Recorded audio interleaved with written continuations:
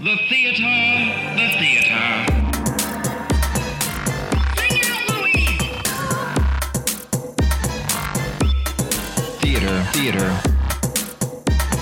To be or not to be. Theater, theater.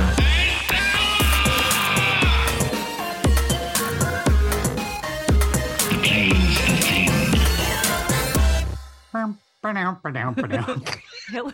The joke is that at some point I started these things by making funny noises because we don't usually have a very top of the show banter to do. So I do wacky sounds. My hope is someday one of our biggest fans takes a cutting of all of those and puts those together into a master mix. Like Scott sounds. And then there'll be like 3 people in the entire universe who will listen to it from beginning to end. Right. But man, there's 3. Right. You got to track them down. Right. Hey, yeah.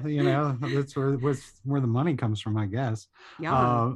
But everybody doing okay? Have you anybody seen any theater? I've seen one play since I saw Octoroon at the Fountain. I haven't seen anything yet, but hopefully this week. I saw a show indoors. Yeah. What? Where? What was it? Was it good or was it not? Indoors. Indoors. It was a 1-person show, and my friend directed it, and yeah. Oh, cool. Was it full capacity? No. Well, I sat right next to somebody. Okay. Yeah. All right. And we had to show proof of vaccination to get in. Yeah. And we had to wear our masks the whole time. And I was so hot. Oh, yeah. Yeah. Especially this time of year. It's gross in my bedroom right now, so. Well, the Broadwater and the Plunge are now open again, and you have to show proof of vaccination and then keep your masks on in the bar, which is hilarious because after a single drink, thinking about a mask just goes out the window altogether. Yep. Oh man, I'm worried about the reopening of theater though, with the Delta variant and all of that. I mean, we're all panicked, and and never mind all the other stuff going on in California theater in terms of AB5 and the fundings and the paying and the monies and all that was enough. And now everybody's just like, what? And then I'm seeing all these sort of apologetic Facebook posts going, I won't be seeing any fringe shows this year because of Delta, which I totally understand. I totally understand, especially if, you're in any way immunocompromised, then it's going to be tricky, but you don't need to announce it. Just don't go. It's like, why are you going to make the declaration? I feel that way about friendship. I've never had anybody do this to me, but I've known people who said, oh, this person called me to let me know that they don't want to be friends anymore. And I'm like, my God, you don't ever have to tell me. Just go away. It's so easy to just not get just together. Fade away. Just fade away. So easy to fade away. Right. Yes. Agreed. Well, listen, everybody. Welcome to Theater. The theater. That's it. Thank you. The theater podcast for theater people, made by 3 theater nerds from the LA theater scene. I'm Scott Leggett. And I'm CJ Merriman. Now, normally we'd also be joined by J. Bailey Burcham, and we would discuss, debate, and disseminate the evolution of a specific playwright. But today we have a special edition of Theater Artist Spotlight, a bonus episode where we highlight the work of artists you should be keeping an eye out for. And today is a super bonus, as we have 2 of the members of the Burglars of Hamm. What the hell is a Burglar of Hamm? Well, Burglars of Hamm is a writing and performing partnership that has been creating original comedies since 1998. They've been described as the talking heads of LA theater. Talking Heads is, by the way, one of my favorite bands. Arch, geeky, highbrow, and hip, as well as maybe the closest thing LA has to Monty Python. And we are thrilled to have 2 of the burglars joining us via Zoom today. Please welcome Carolyn Almos and Albert Dayan. How are you folks doing today? Good. You're good. I'm excited. We should also say that there are two other members, the brilliant John Beauregard and Carol's husband, Matt Almos. They're the lesser burglars. So. They're the lesser burglars. We certainly got the best Almos. Exactly. And the burglars feature in acting ensembles of regulars and semi-regulars as well. Both Scott and I have had the pleasure of working with you guys, and it's so cool to have you here. Why don't we start with each of you telling us a little bit about yourselves and how the Burglars of Hamm came to be? Carolyn, would you like to start? Wow. Okay, well, let's see. The Burglars were originally a very short-term project because we had a member who had been to the Edinburgh Fringe and really had fun and wanted to go back. So it was like, let's create a show so that we can go back to the Edinburgh Fringe, which is why we have our stupid name. Because we were told when you go to the Fringe, you shouldn't be too obviously American because people don't like that. And we were kind of like, oh, fuck you. We're going to have the most American name ever. We're going to base it on McDonald's. And then we thought, wait, maybe McDonald's will sue us. So maybe we should switch it around. and so then we never did go to the Fringe with that show, which was a total blessing because it was a very complicated show that took 2 hours to set up and an What hour. show was it? Right. It was Flea Circus. Oh, All So right. it was like a little variety show, and it was totally unlike any of our other shows have been. Out of Flea Circus, we got our aesthetic for our next shows, really. Cool. And then we slowly began to hate theater more and more, and then our shows sort of became about that. Anti-theater. Yes. Albert, when did you become a part of all this? So I first worked with the Burglars, I think as an actor, I first worked with the Burglars in 2001. I had, just by happenstance, I was at Theater of Note when they premiered Resa Fantasticus, which you were in, Scott. Yeah. Later production of, but at that point I was just crewing it because I was getting my crew hours at Note. And after that, they in 2001, I think it was, they lost an actor. They were going to do the Seattle Fringe, I think. Was that the first one I did? I think so. Yeah. They were going to do the I was playing Philip, the sort of Hamlet of the show, I guess. The douchey Hamlet of the show. Hamlet. The Peer Gynt of the show. And so I hopped in to that, and it was like crazy. It was like they lost the other actor maybe a week and a half before they were going to Seattle. And I was a quick study back when I was young. Albert showed up off book, and I was like, I love this guy. Oh, nice. Because, it's a panic. Sure. Right. Sure. Yeah, So, never mind for you, but like for the crew, for the whole production. Oh my God, yeah. It's also, as you know, Scott, it's so if for anybody who doesn't know the show, it's like the audience wears headphones, and there's this weird dance that's going on where the director is talking to the audience the whole time. And so it's such a sort of nightmare to jump into because there's so much sort of theatrical, there's so much, not literal, but choreography going on between the performers on stage and the director who's talking into the audience's ear the whole time. So, but that ended up being a fucking blast. It was so much fun. I loved it. And I worked with them like once or twice. I think I did a voice for the LA Weekly Awards, and I did a couple other things. And then finally, I think 2003, it's the only time in my life I've ever done this. I loved both what they were doing and those people so much that I just wrote an email that was like, not just totally not asked for. Nobody was looking. I just said, hey, listen, I feel like we're a match. I love working with you guys. I feel like I could be of benefit to you guys. I have no idea if you're looking for another partner or whatever, but I want to be a burglar. And And then they asked me to be a part of, they were doing a show called Party Show then, or getting ready to do a show. Right. And Matt, who directs most of the stuff that the Burglars do, Matt Almos, he was in the show, and they wanted another person there to be a sort of co-director to see the stuff when he had to be in it, just to have another eye outside. And they asked me to do that and be a writer on that. And that was weird. That was like the whole thing was like an audition to become a burglar. You know. And Matt and Albert wrote the most evil shit for that.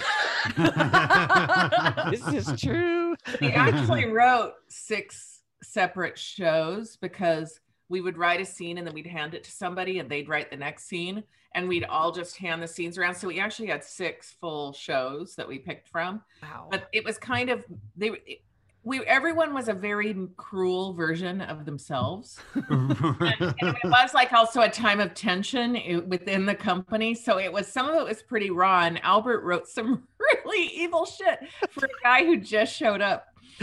Because there's like, I remember seeing it, and that was my first introduction to burglars, was, oh, let's go see this Party Show. And I'm like, okay. And there's needles being shot in people's eyes, and it was crazy. It's crazy. Well, yeah. So that was how I ended up. At the end of that, they ended up inviting me into the Burglars officially. And I will say this, it's funny, even though that was 2003, I, in some way, and not that they do any of this at all, but in the back of my mind, I still think of myself as like the new guy, even though I've been in the Burglars for 18 years. Yeah. Right. Sure. What was the original lineup? Who was the original core? And did you all meet at Cal Arts? Is that right? Did. Early on? There were a lot of different original lineups. Gosh, at first we were kind of working with some people from a improv company called Those Meddling Kids. Okay. So we were working with Alina Phelan and Lisa Morrison. Oh, and, sure. And Selena. And then at some point, Selena's husband, Steve, was in it too. Actually, I think we added John when Steve dropped out. And Victor Ortato. Right. And me and Matt. Mm-hmm. Okay, cool. So, yeah. When did you, to backtrack a little bit and then we'll build into it, when did you both catch the bug for performing, the bug for theater, the bug for comedy? Well, my earliest sort of memory of that is that I directed a play in, I don't know, 4th or 5th grade or something, called Friends in the Attic or something. And it was, I'm sure it was just deadly. It was about, somebody who goes into the attic and all the books have come to life. So like Emily Dickinson is up there and, all right. Yeah. Horrible crap. Right. But anyway, my whole cast went out to play kickball. And I remember going out on the kickball field and trying to get them all to come in to rehearsal, because for me, I was like, are you crazy? There's nothing more fun than being inside rehearsing a play. Aww. Like, what's wrong with you? I don't even know if we ever did it because, Right. Yeah. What about you, Albert? For me, I may be the theater geekiest of all the Burglars. I can't even remember not the time before I was like super into it. I went to a school where they were doing a couple of shows a year from the time I was in like 2nd grade. I did them all. Wow. And I was it was a magnet school. And so like, by the time we got to like 5th grade, they did like a full production of Comedy of Errors in 5th grade. I played Dromio of Syracuse in that. And then they did a full production of Midsummer Night's Dream. And, at that point, when you're like 10 or 11 years old, it's like, it's Shakespeare. It's no different. It's just like the teacher just gives you a bunch of things and tells you how to say it. And then you do that. Yeah. And so, and I basically did I did 2 shows a year at least from that time until until I was probably in my 30s, maybe. Oh, that sounds amazing. So I was just doing it all the time, and I always loved it. And I spent my summer, like when I was a teenager, I spent my summers doing teenage drama workshop, and like, and by then I was like 12 or 13 years old, and I was already like, I thought I was like a vet in my mind, sure. I'm a pro. Yeah, like, and so and sort of reckless in a way that would eventually, I would also be when I tried to join the Burglar. Like as there's a like when I first auditioned, I think it was my first audition for Teenage Drama Workshop. I pretended to forget Hamlet. I went in for my audition and I said to be, and I legit like choked up and tears started rolling down my face, and then paused for like 45 seconds and said, I know this. And like the room went silent. Everybody was all weird, Right. And I restarted like a few times and then said, fuck, forget it. And I left the room. And, and that was and then like people were like, who is this crazy person who would do this? And yeah, so I've loved it. I still am like a total loser theater geek. Right. Hardly. Super cool theater geek. Super cool. Did we cover the early work of the Burglars thoroughly, or did y'all have anything else you'd like to talk about? Y'all kind of talked about how you started and when you all came in, but... Well, I mentioned that Flea Circus was really different than any of our other shows. Mm-hmm. So Matt's mom came to see Flea Circus, as moms do. Mm-hmm. And she said, the whole thing was silent. I mean, there were sound cues, but we never said anything through the whole thing. Right. And she said, I just wish that you could sit next to me and whisper to me what everything meant. So, Matt, being a snotty son, said, oh yeah, Mom, what if you could just wear an earbud and I could explain the whole thing to you? And then we looked at each other and we were like, okay, that's our next show. Which became Raisa. Raisa was the very next, huh? And then I think from there, we were kind of like playing around with, theater that's out of place. Right. Mm-hmm. Mm-hmm. Would you say that's like is there a unifying theme? A unifying theory that the burglars put in practice? I from the outside, I used to think like, for me, it's kind of interesting because I saw, I crewed the original production of Raisa just by accident. And so I was kind of outside of the Burglars. And so from the outside, and I used to say this all the time, it felt like it was like, everything was a satire, but what was being satirized was in some form or another vanity, vanity. In Raisa, the vanity was the vanity of a director who wanted to make an entirely unambiguous experience, right? Right. And it kind of went on and on. I think as the years went by, like we sort of dipped in and out of that, but that's probably all. I don't know what you think, Carol, but I think that's something that's been at the root of most everything we've done. Yeah, I would agree. I mean, Easy Targets is very much about the vanity of somebody making you sit through their horrible show. Right. The vanity of the actors. And that you get to fight back.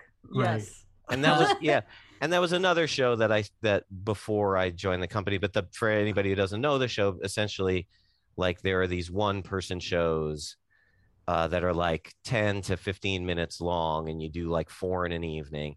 And they're kind of written with the express aim of humiliating the person you're writing for. And then when the audience pays their admission, they get a bag of like 10 rolled up pairs of socks. And then as you do that, whenever they want, they can chuck them at you and sort of scatter your props or hit you in the eye with a sock. And they sort of get to fight back at bad theater. Well, and I will say I've seen a couple different versions of that show. I was very lucky to step in and do a couple when one of the actresses couldn't show up. But after the first time doing it for myself and throwing socks and playing along and having a great time with that, I started having a lot of fun sitting in the audience and watching the audience react to the actor and then pointing out, like, because I felt like, especially as I've seen the show go on through the years, the blocking has, y'all make baskets for people to throw the socks in, whether it's someone's arms in a ring or their hat turned upside down. And it's become a social experiment for me to sit in the audience and watch the audience react to the bad theater on stage. I've seen it many times, and I, as an audience member, I always want to try and be the first sock thrower.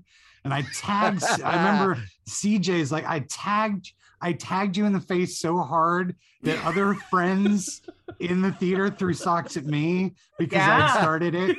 I got Hugo Armstrong one night, like dead in the nose, like started it off, and then it was just like, but it's always fun to watch the anticipation build and people start the throwing.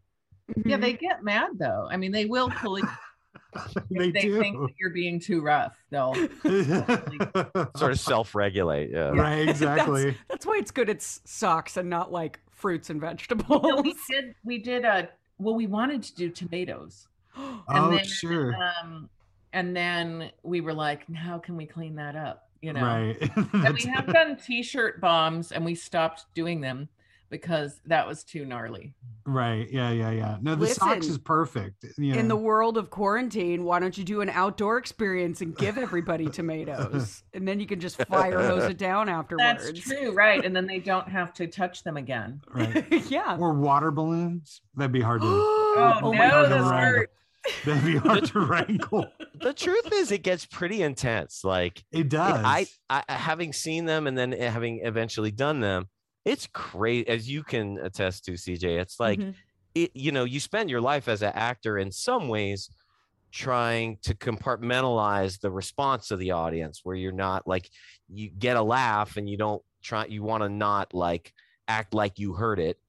But now that laugh is coming up and hitting you in the face, that's a good way to think of it. It's so discombobulating, and it does hurt. You get one I don't know if you ever got one in the eye, either one of you.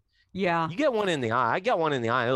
Your eye will run through the rest of your feet. Right. And then the thought I had was like, I can't let them see that I'm sort of hurt, because then they'll stop laughing, which is like right. the actor part, Right. I will say, you gotta play it coy.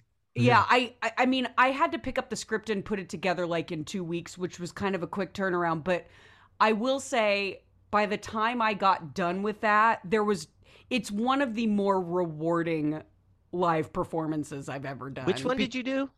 I did the I am an actress one, where I demonstrated all the different roles I've played. Yeah. Explained to the audience what acting is. And all about me. All about me. That's what it was called. Yes. Was that like your first big hit? Like, what was the thing that put Burglars on the map early on? Well, Raisa was our first show that was successul. I think Flea Circus kind of came and went. Flea Circus came and went, and then you did some other stuff early on too. Tell me a little bit about Piece of Work and Latvia the Noir series. Oh, well, I love Piece of Work. Matt and I talk about how that might be our favorite play that we did. So we that was a commission from ASK Theater Projects. Do you remember them? Yeah. They're gone. But so it was a commission from ASK Theater Projects for Common Ground Festival, and we had to create a piece using our headphones in the sculpture garden at UCLA. And so we, again, about vanity. This was about the vanity of just like humans are so special and aren't humans great. So we were these kind of, like uber humans. And I don't know, we were revealed by gods who were prancing through the garden. And then we each had our little monologue. Then we went up and we ate this disgusting dinner and recited poetry. And then the animal kingdom showed up. Oh, I think that the whole thing, I could be wrong, but I think the whole thing was that Zeus and Hera were going to destroy humankind. Okay. And then they met us, and we were so awesome that they changed their mind. But the best part about it to me was that the animal kingdom showed up to pay tribute to us. How much better we were than them. That's awesome. And then what was Latvia, the noir series? Because that was just a piece that you did with other people's work as well, right? Yes, that was a producer wanted to do an evening of noir inspired theater. And so John and I were in that, and we played a couple. I'm so going to get Dean's last name wrong. Help me, Albert. Oh my God, Dean. I can't remember Dean's last name either. So anyway, Dean's a great Shout out to Dean. We'll get you in the comments. We'll get you in the comments. Great actor. We worked with him a couple times, but he played this super scary guy that we met in a bar. And it was just about Latvia, and it was just about having a creepy encounter in a bar. That was what the noir thing was. And I think it was, I mean, like, that was actually that was later in the Berg. Yeah. That was like was that post Tigers or post Brodus? 2015. Yeah, so that was post Brodus even. Mm-hmm. And we made Hugo Armstrong play the waiter. We weren't sure because I don't know if Hugo's talented enough to do 2 lines in our little stupid sketch. But go ahead, Albert. Sorry.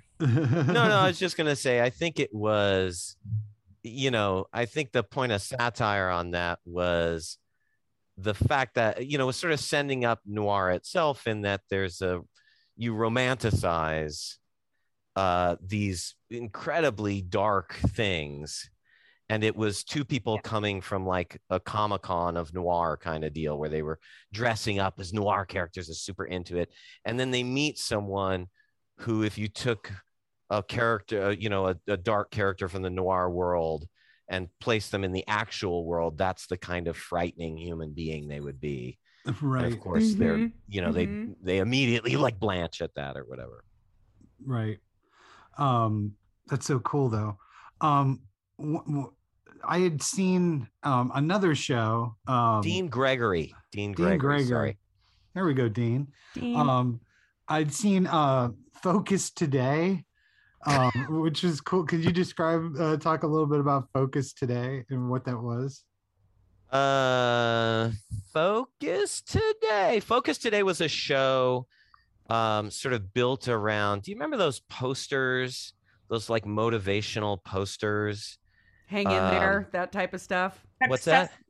Hang in there. Or you just be like a golf course and you miss 100% of the shots you take, or there are these posters that were like motivational posters. Yes. And so the conceit of Focus Today was like it was done as if everyone in the audience were employees of a tech company, some huge corporate tech company that was forcing their employees to go see these motivational speakers on a Saturday. and we were these fucking loser, like mullet having, just absolute morons who were supposedly success experts. And we were going to come in and teach them how to be better employees of the company. And then as the show went on, we had handed them all work booklets. And so as they did the show, we would do little sketches built around these posters. And then we would quiz them, and they would get certain numbers of points. And then at the end of the show, they would add up all their points and find out, we would sort of name their spirit animal. They were either like a bear, a big cat, or a monkey, or they got fired. Oh shit. That's awesome. Yeah, it was. I remember not quite knowing what I was seeing, and just like slowly, I can't remember. I was slow that day, and just going, "What are they?" And then catching it like 10 minutes in before I realized what was actually going on. And it was great. Like that, which is, there was a quote, I can't remember who it was. It might've been for the Fringe, when we did Race at the Fringe, but somebody was like, don't look at anything. Don't know anything going in. And I think that's what I found for most of the burglar stuff. The less you know when you walk in, the bigger you're going to get hit. Like, you don't need to research. Like, I feel like if I go to see Ibsen, I need to do a little prep work sometimes, or that sort of thing. But with burglars, the experience is half the fun. I actually did a show called Hot City at a theater that we did it at a venue that I won't name because we were really mad at them. And they had told us, hey, your show can start at 10 or whatever. But their show didn't end until 10:30. But they didn't tell us that. Like, they somehow during all of Tech Week, nobody could figure that out to tell us that, to warn us. So we were all standing around in the parking lot with all of our stuff. And Victor, who was no longer in the company then, was coming to see the show. And I walked up and I go, can you believe this? I'm livid. And he goes, and I said, can you believe this? And he goes, I don't know. Is this part of the show? That's awesome. That means you're doing something right. Let's talk a little bit about Land of Tigers. This was my first show with y'all. Right, you ran crew for that, right? I did. Okay, so Land of the Tigers, I did run crew, but also I stepped in to do that. I think you guys had a run crew drop out, and Land of the Tigers was one of the main reasons that I got into Fools, because back in those days, you had to show your interest, but then also you had to show up and do legwork for the company. And so, like, I think I stepped in on that show, like, on Tech Week. That's so funny because I feel like you've always been at Sacred Fools, right? Well, that was what? That was like 11 or 12 years ago now, wasn't it? Yeah. All right. Yeah. I think it was 2008, 2009. Because Rebecca Metz, we had her on for an earlier artist spotlight, and we talked about Land of the Tigers because that's where she and I had met. And I remember getting that feeling, even just sitting backstage waiting for a scene change or to help someone with a costume. You could feel it from the audience when that show started. People going like, what is this? What is this about? And then, you think the play's over at the end of Act 1, and then it's like, huh? What's going on now? And then it's completely different in the second act. I love that show. I still tell people about that show. It's brilliant. Why don't you guys break it down and tell the audience what Land of the Tigers is about overall? Well, it's the first act is a play about tigers walking around on their hind legs, wearing powdered wigs, and having meetings. And it's horrible. It's the most stupid play, but the actors were to play it as though they're doing the Crucible. Right. So what we like to do is we like to set up a puzzle where it's impossible. It's like the acting Bermuda Triangle. Yeah. Where the whole lines of situation are impossible, but you have to try to take it seriously and commit to it. So that first act was just this whole stupid, ridiculous tiger play. And then it's over, and a guy who's not dressed like a tiger pops up and has a sign that says intermission. And then the second act starts, and you're on the first day of rehearsal for that tiger play. Mm-hmm. And then the second act was very realistic, and it was a lot about, it was probably a lot of us expressing our anger at the sort of psychological abuse that we endured as student actors. Right. Yeah. And, the kind of cult of personality thing that can happen with some bullying acting teachers, and the guru acting teachers, I like to call them. Yeah. I think what made Land of the Tigers different from our earlier shows is that at the end of it, after you've met these people and you understand why they did this terrible tiger play, I think you kind of feel like, I'm glad they did their shitty tiger play. Right. They did it for a really righteous reason. Mm-hmm. And I'm glad that was an act of love Right. that Right. that shitty tiger play, and we had never really had empathy for our characters before. We'd always been like, people should not do these plays. It's torture. Why do we make our friends come and sit through these horrible things? Well, I think go ahead, Albert. No, I was just going to say that's something actually, how we arrived at that is something that I love, that like I'm sort of proud of how, like what happened was initially when we wrote that play, we wrote the first act. We just wanted to write the stupidest thing we could think of. We were just entertaining ourselves, coming up with like. And can I interject, Albert? The first sketch we wrote for Land of the Tigers, we wrote it for the LA Weekly Awards. Oh, that's right. Yeah. We were supposed to do something funny, and for some reason, we wrote this scene where a tiger's like laying on the branch having a philosophical moment, and we just thought, I mean, it had made no sense, and we just thought that would be so like sphincter tightening funny to do a scene in the middle of an award show that was completely unrelated to the award show. And anyway. Right. No, absolutely. So we were just having fun writing that just ridiculousness of tigers who suddenly could speak English, and so it was the tri-corner hats, by the way, that made it for me. It was like, what in the F is this all about? And Claus Farley. And Anne Claus Farley's costumes for that were she's for everything she genius, does. Yeah.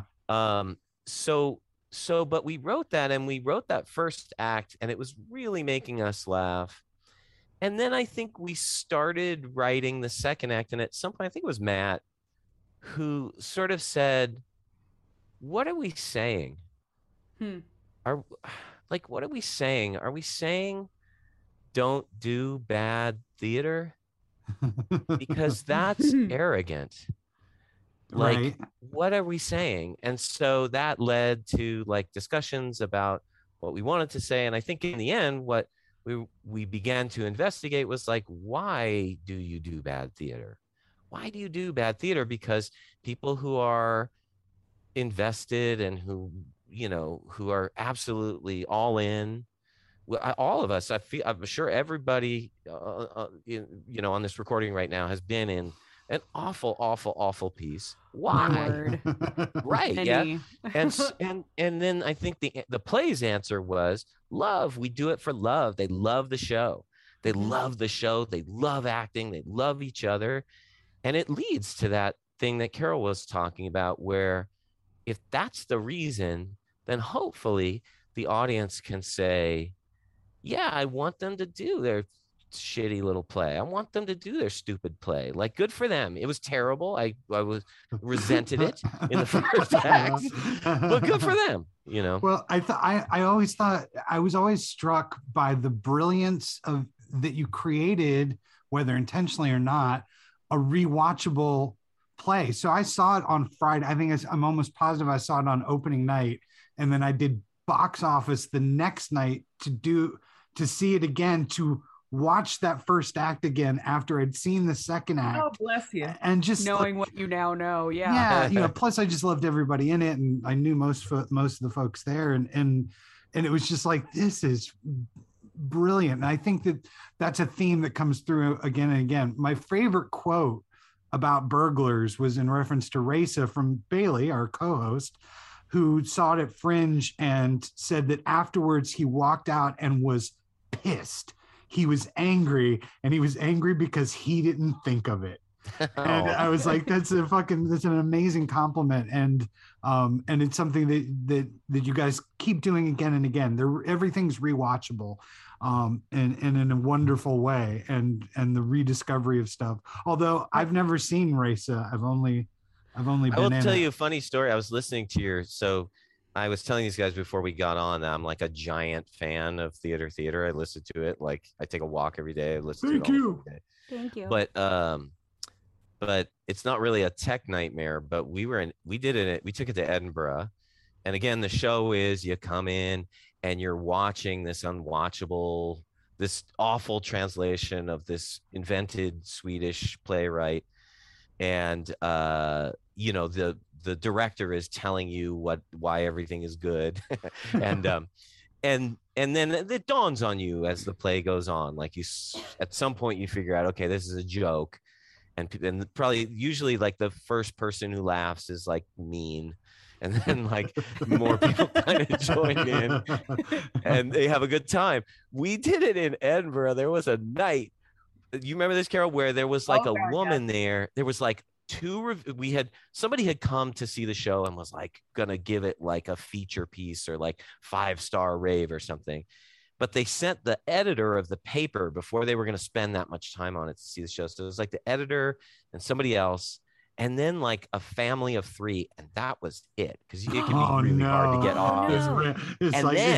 And then like a minute or 2 in, one of the kids says to the mom, I think it was a family of 3 or 4 maybe, said, "Mom, do we have to wear these headphones?" And she was like, "Oh no, honey." And they took their headphones off. So then we just did this horrible play with no explanation to dead silence. It really, I don't think we got one laugh out of them. And you'd come off stage and you'd just be like, oh. Oh my God. Poor Todd, who played the director, didn't get to go backstage. Todd's out there the whole time. Time on there. Yeah, and they pulled, by the way, they pulled that review. They didn't. They pulled the review? Yeah, they did. They pulled the review. They didn't print that review. Yeah. Yeah, that was crazy. Oh my God. I would think that it would have killed there, that it would have killed at Edinburgh. Yeah. It did on our final weekend. Okay. Yeah, we were like a Pee Wee soccer league. Like we finally got the the great review. And at the end of the amazing review, it said closes today. And then, I mean, you know what Edinburgh's like, it can be quite brutal, I've heard. We probably busked, our average was 6 audience members, and we busked for 3 hours every day. So we basically did a busk for 30 minutes for each audience member. So, and then also like you might have an audience who comes in and you win them over, and then 2 days later they go back to London and you're back, there's no local word of mouth happening for you. So, Right. So on our final weekend, there were other shows in the venue who they had just had enough, and they were like, take our time slot because we can't take any more of this. So then we did a couple extra shows. And then the kicker is that our poor producer, somebody stole the box office. I forgot about that. We were having a dance party to celebrate the end, and someone snuck in and stole the box office. Classy. Super classy. Oh, God. They showed us. Yeah, right? Oh, my God. Hey, let's talk a little bit about the behavior of Brodus. Let's. Which CJ was in. It was great. And it was CTG, Sacred Fools, and Burglars of Hamm that all like threw in for it, and then was performed at Sacred Fools. But can you talk about I thought it was a departure for you guys in a lot of ways. I thought it was heavier in a lot of ways, although infinitely entertaining. What was the genesis of that? Where did that start? Well, it started before my time, so maybe you can handle the early. It started, it started, probably 20 years ago or something. It wasn't a musical at first, right? It was not. No. And in fact, we kept insisting it wasn't a musical.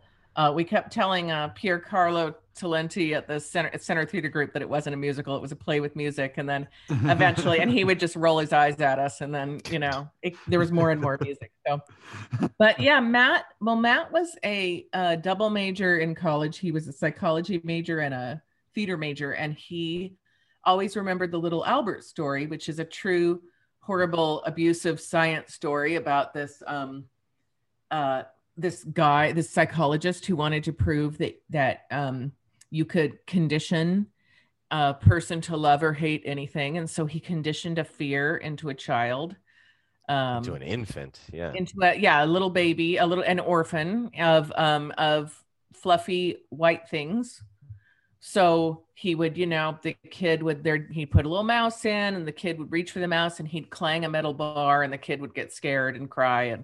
eventually the fear transferred, so the kid would start crying anytime he saw anything fluffy and white, like Santa Claus's beard was a particularly sad item that made the kid cry. Wow. And, and so the odd thing is that Pavlov was doing the same kind of conditioning thing, except it was like dogs salivating at a bell. It wasn't like a child screaming and crying at a metal bar being banged over their head.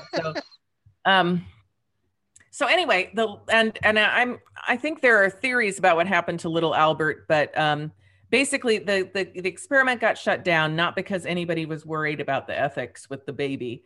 It got shut down because he was having an affair with his lab assistant and got fired.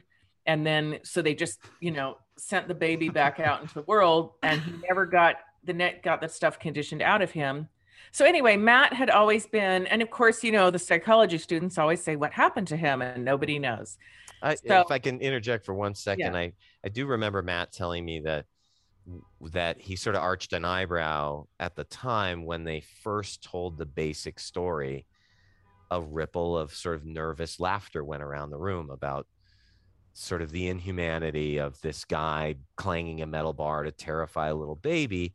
And it's in retrospect, that's the kind of thing that the burglars often write about, like that we're sort of satirizing, is that kind of, it has both that vanity and that inhumanity. Right. Mm-hmm. Anyway, sorry, go ahead, Carol.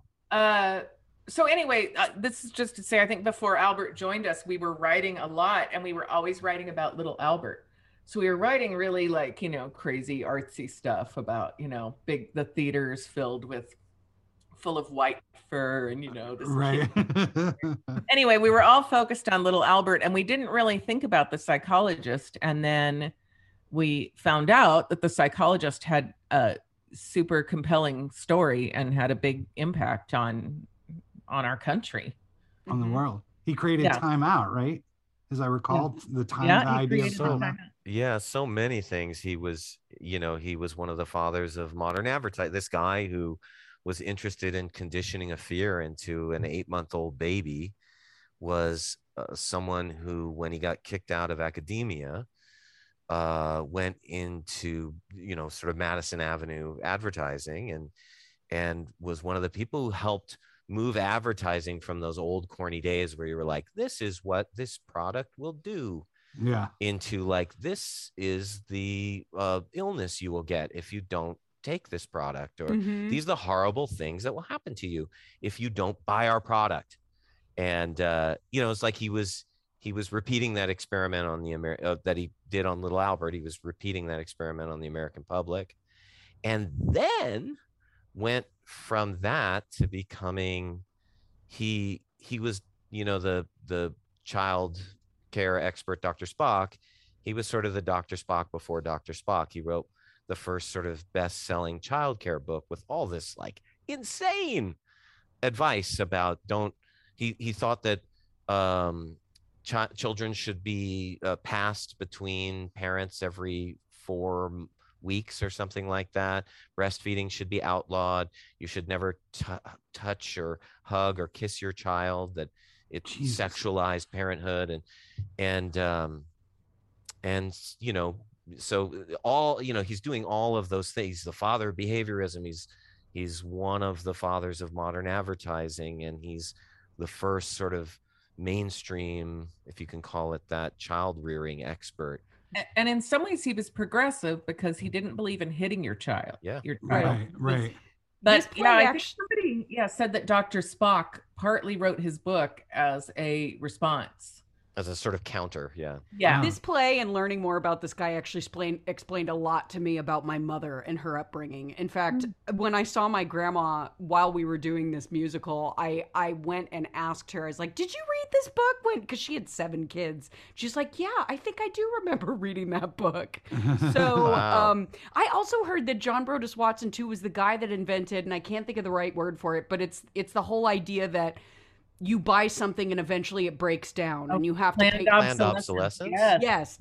Didn't he have something to do with that too? He did. And also I think the impulse buy, like how they put all the candy and crap at the check stand. Oh, sure. Yeah. Man, that was crazy.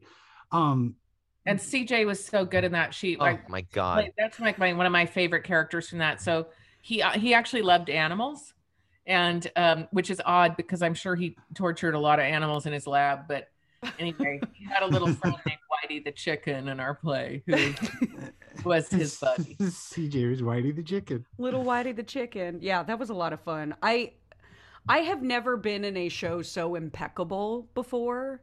And like, I'll brag for you. It's the only show I've ever been in that we were sold out every night, that we got a standing ovation every night. Like, I just still have wonderful, fond memories of that show for a million different reasons.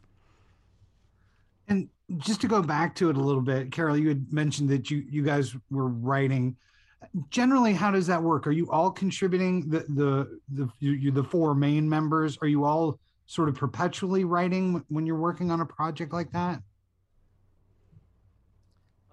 Yeah, more or less. I mean, like it's rare that we all write on the same scene at the same time. We sometimes, like, so the way that Brodus ended up happening was like, as far from the, Matt had been sort of like, it bubbled up in his brain, and then the Burglars have been playing around with it.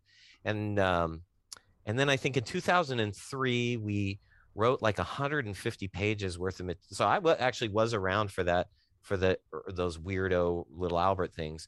We wrote like 150 pages of that. None of it ended up going in the play. Wow. And it just was like, it became like the play that we wrote between every play that it was like the play we tried and failed to write between every play we actually did write.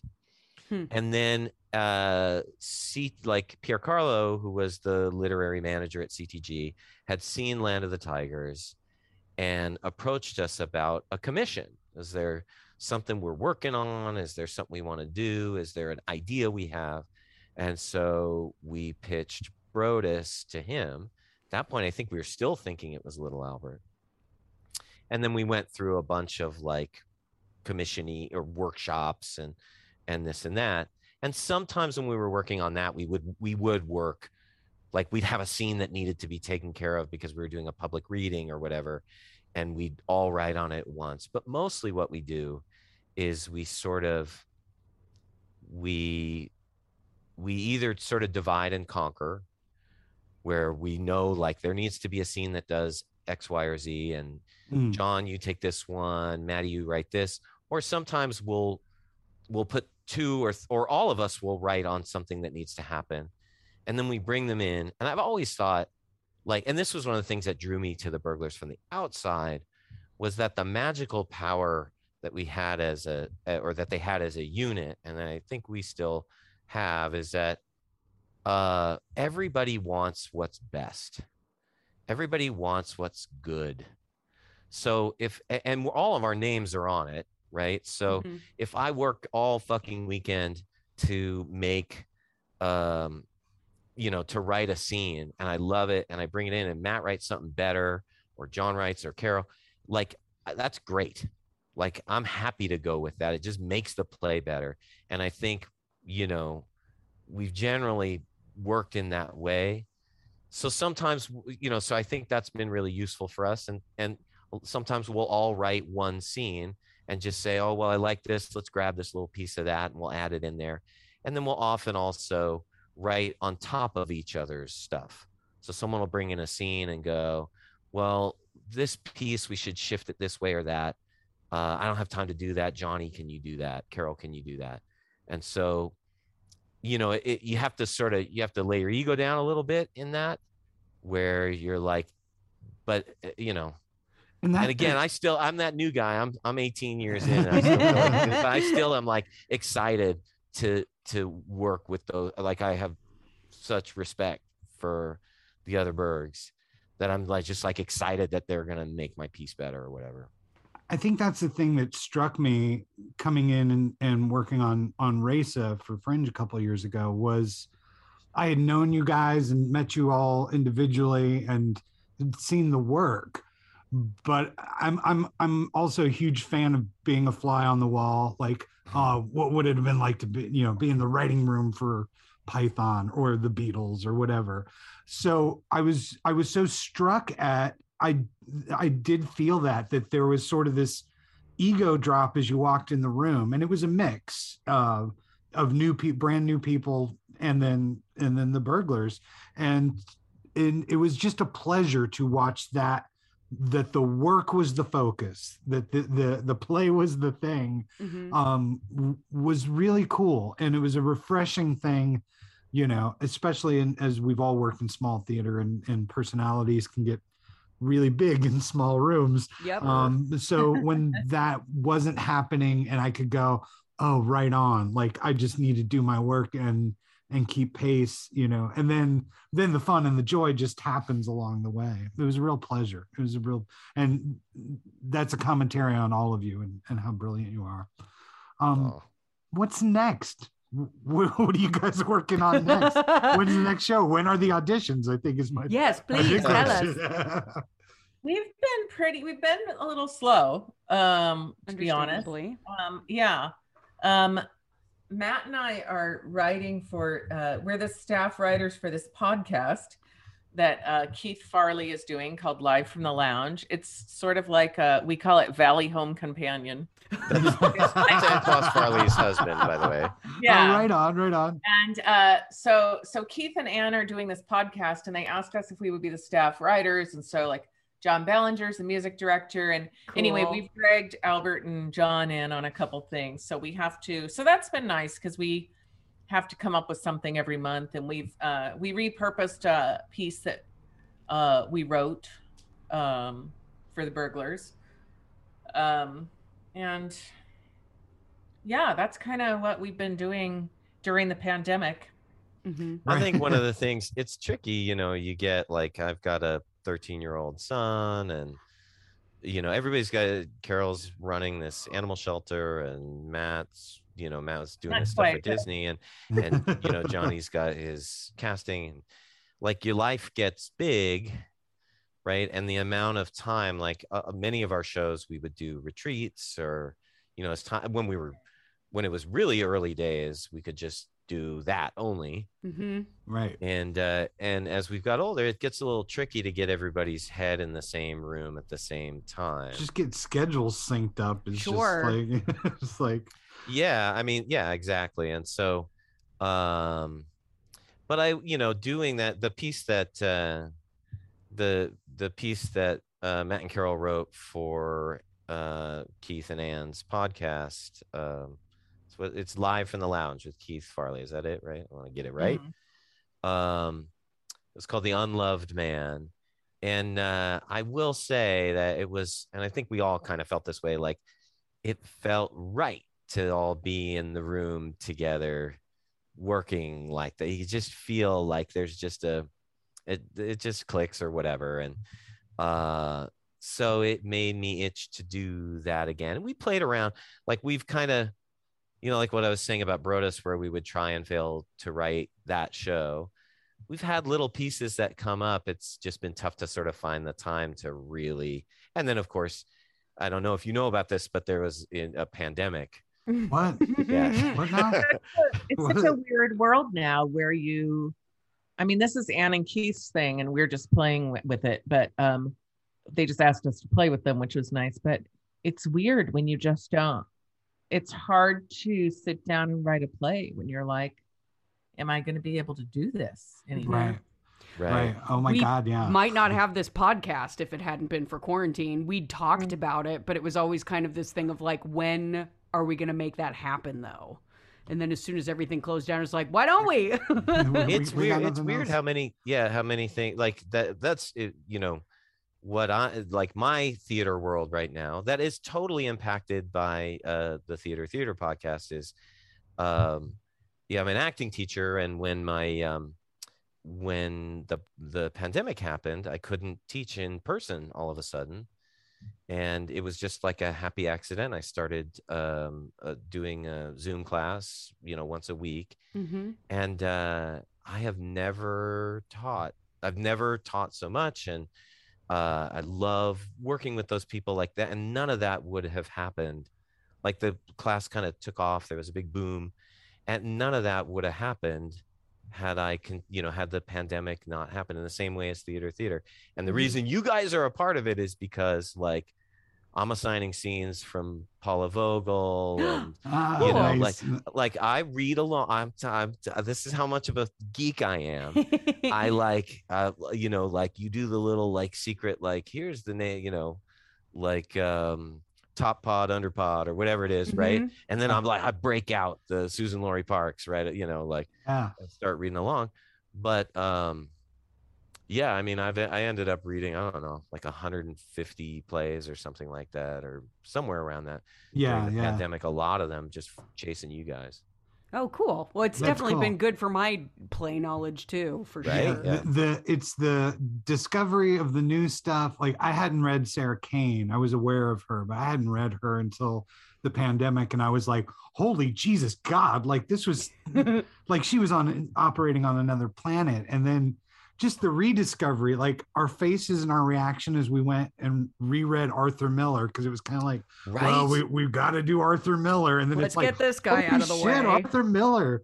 Yeah. Carol also, like the crazy ones, like Creation of the World and Other Business. Oh yeah. I'm like, just why is someone not doing that right now? Right now, you know. And just like all of the Carol Churchill stuff, like, I mean, she's another one that's just operating on a different plane of intelligence than me, which I always appreciate. I just always appreciate an artist that is clearly brighter than me. And her stuff is just like all over the place. And it's all so dense and so marvelous. Yeah, I mean, it's the one nice thing. I've had a reinvigoration for theater because of the podcast and because of not being able to do anything else. But at the same time, like now I've got this list of like 9 legitimate projects that I want to work on, and I don't know, like where are we gonna, like when are we gonna do it? And then of course all the AB5 stuff. Well, listen, let's go to some fun, easy questions. We'll call this the lightning round, if you will. And so these, so I'll just throw them out. CJ, you got this list too, right? I sent that to you. Yep. So for both of you, what's your favorite not burglars play? Wow. Yeah. Like, what do you go back to? What do you find yourself going, that's the one for me? Oof.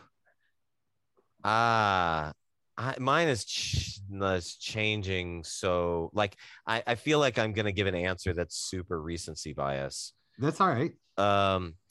I read a ton of Brandon Jacobs Jenkins. Oh, word. Early on in the pandemic. And there is a play of his that's sort of a sister play to Octoroon in a way, called Neighbors.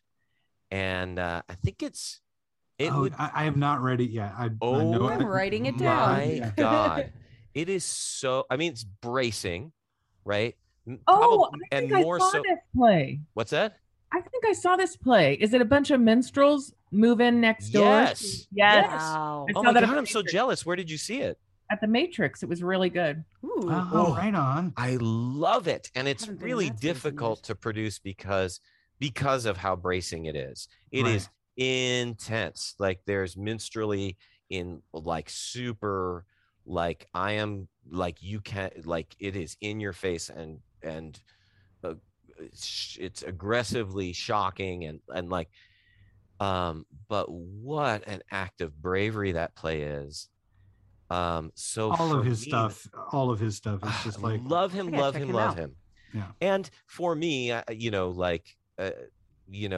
should have mentioned this earlier. Like, I think one of the reasons I loved the Burglars and wanted to become a part is because like there's remember do you guys know who Bob Clampett is? He's one of the directors from Looney Tunes. He's like the most wild and insane, like where the creatures run off, or I mean, where the cartoon characters will run off the edge of the film, or the animation is so stretched, and it's madness. It's utter madness, but organized in a way that like makes you laugh and makes you kind of love it. And that play Neighbors, and his writing all over has that. I just love it. It's the aesthetic that I probably love the most in the world. Nice. So that's a long answer. What's your favorite play? How about you, Carol? Well, I taught dramatic literature for a while, and I do have to say, I don't know, because I've been in this world a long time, that I really want to see Streetcar Named Desire or Death of a Salesman again, but they're so freaking brilliant. But I would say that was a really hard question for me. I would say like Charles Busch still makes me laugh. Matt directed a show at wow, I'm losing the name of the theater. Moving Arts, a long time ago, called The Superhumans, that I still laugh at some lines from that show and say it, say those lines, but I don't even know. Oh, Tom Scanlon. I just texted him to say, who wrote that? But I think Tom Scanlon is a journalist, and he wrote this just very funny play. I mean, I'm always going to probably tilt toward funny. Right. When what I want to see. Okay, so what is your favorite not Burglars musical? You go first, Carol. Well, I like She Loves Me. Cool. This is pretty, geeky and bougie of me, but I really like Wicked. Many times. And I liked Hamilton. I mean, I don't know. This reminds me of when I auditioned for UW Drama School, and he said, "Who's an actor that you like?" And I was like, I just don't even. Oh yeah. I was like, I have no freaking idea. And I finally said Meryl Streep, and the look of contempt on his face. So that's how I feel when I go, well, I liked Hamilton. Anyway, go ahead, Albert. Hamilton. Yeah, for me, I'm probably, I'm not a super musical guy. I don't tend to love musicals that much. But I started out my sort of professional career. I was a sort of dancer singer, weirdly, by accident. And like my first professional gig was I was a shark in West Side Story. Nice. And we did the original choreography, and for a second I was thinking the Katy Perry shark from the Super Bowl. Sorry. I'm probably more now I want to see Albert do that. But are the sharks Carol? Puerto Ricans or the Italians? Say what?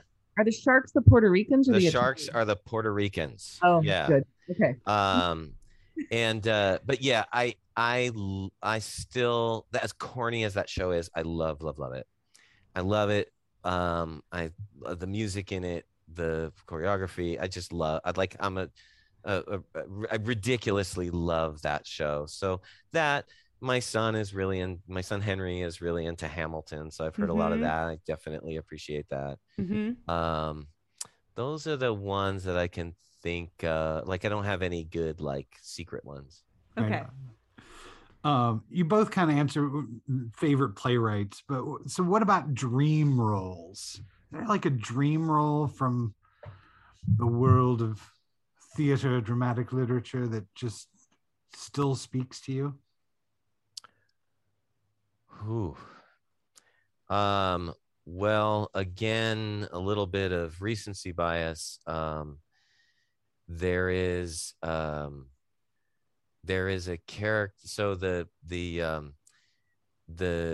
in Neighbors, there is a family that lives next door that is done all in blackface, and it's specifically not. He says in the stage directions, they are not intended. I am purposely not saying what race or gender the performers are. I think I love that show so much. There's a character named Uncle Zip in that I would love to play if someone produced it that way. I would love to play Iago again. I played it when I was 17. Oh, wow. It's time for a revisit. Yeah. Yeah, I'd love to do that again. It's Ian funny McKellum's doing Hamlet at 81. Right. It's supposed to be great. So, man. I mean, yeah, I so many of the things that have been the most meaningful to me were things I did a Mary Laws play called Blueberry Toast that I got to do with Jacqueline Wright. Oh yeah. I feel like in a way, so many of what ended up being my dream roles were new plays by great playwrights that I didn't know about until I got to do it. So I'm kind of hoping that that's my dream role, is the one I don't know about. Right, Yeah, there more you to go. come. Right. Carol? Yeah, that's a good answer. I was thinking, I mean, I feel a little removed from this world, but I think that I feel really grateful for some of the roles that I've played that I was really excited to play, that meant a lot to me. But I don't know if I have others out there or not. You know, when I was younger, I really wanted to play Billy in Born Yesterday. Right. Now I think I'd be a little long in the tooth for that. I don't know. TBD. TBD, that's right. Absolutely. Oh, and I thought of one more. I would love to play Valère in La Bête. The beast. The beast himself. I did that yeah. show. I played the prince in that show, but who comes on in the second act. But I remember we sat backstage, and every now and again, like Valère is that character who has like a 30-page monologue or something in rhyming verse.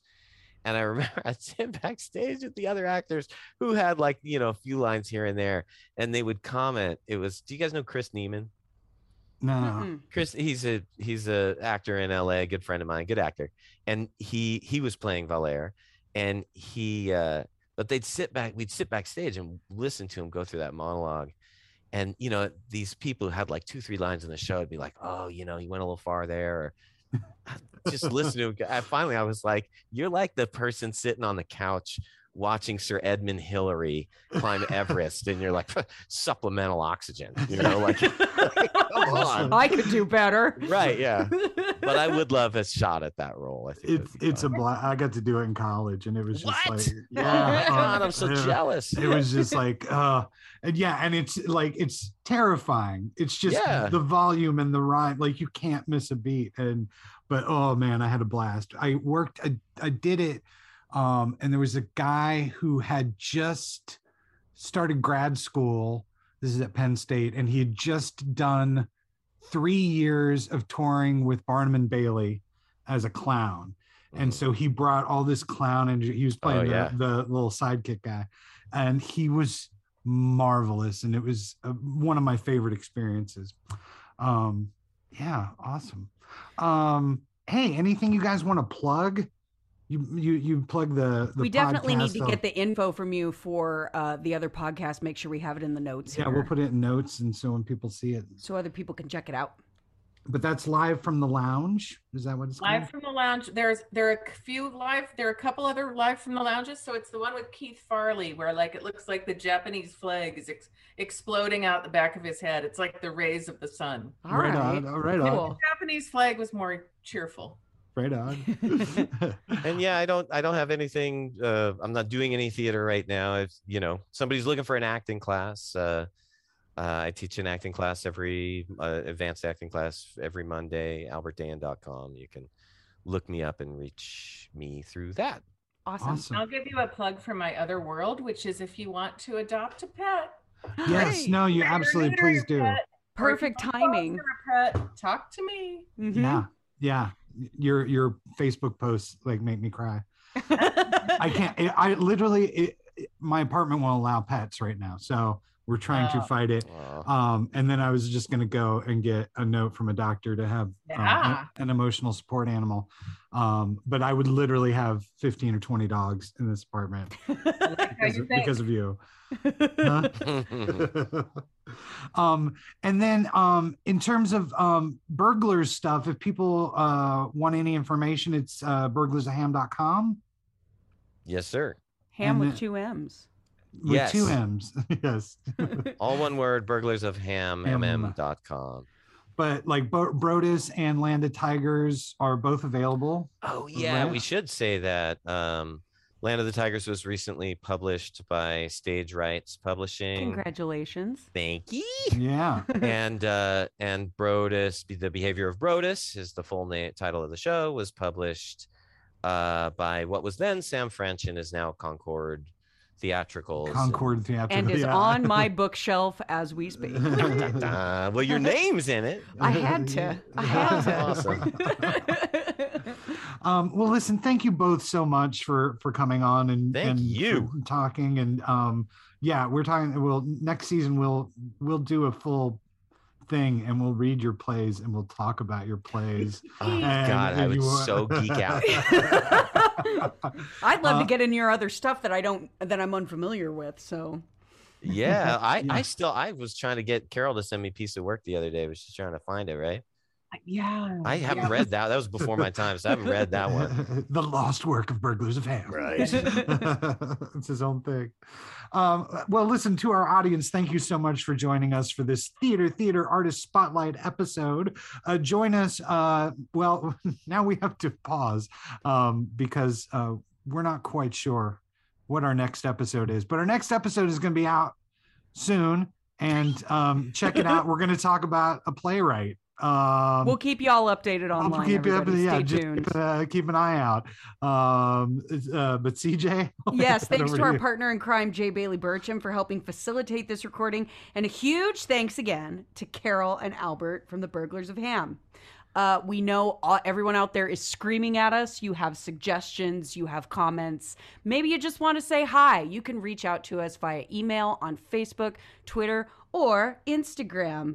Send us your hot takes on our next miniseries or past ones we've done or any other suggestions like that. Scott? Please like, share, follow us on all the social medias. It'd be very, very appreciated. A big shout out to Ryan Thomas Johnson for writing our theme song and all of our stingers. Our theme song is better than your theme song. Just deal with it. And finally, to the Pulitzer Prize winning playwright Annie Baker for writing our script each and every week. She doesn't know she does it, but she writes our script every week. And one day, Annie Baker, we're going to buy you a beer. Can't wait. Thanks again, guys. Really appreciate it. Let's just keep us updated on what's happening. Loved having Thank you here, you, sir. Yeah. Thanks for having us, Thank guys. you both. Yeah. Later, everybody. Bye, everybody. The theater.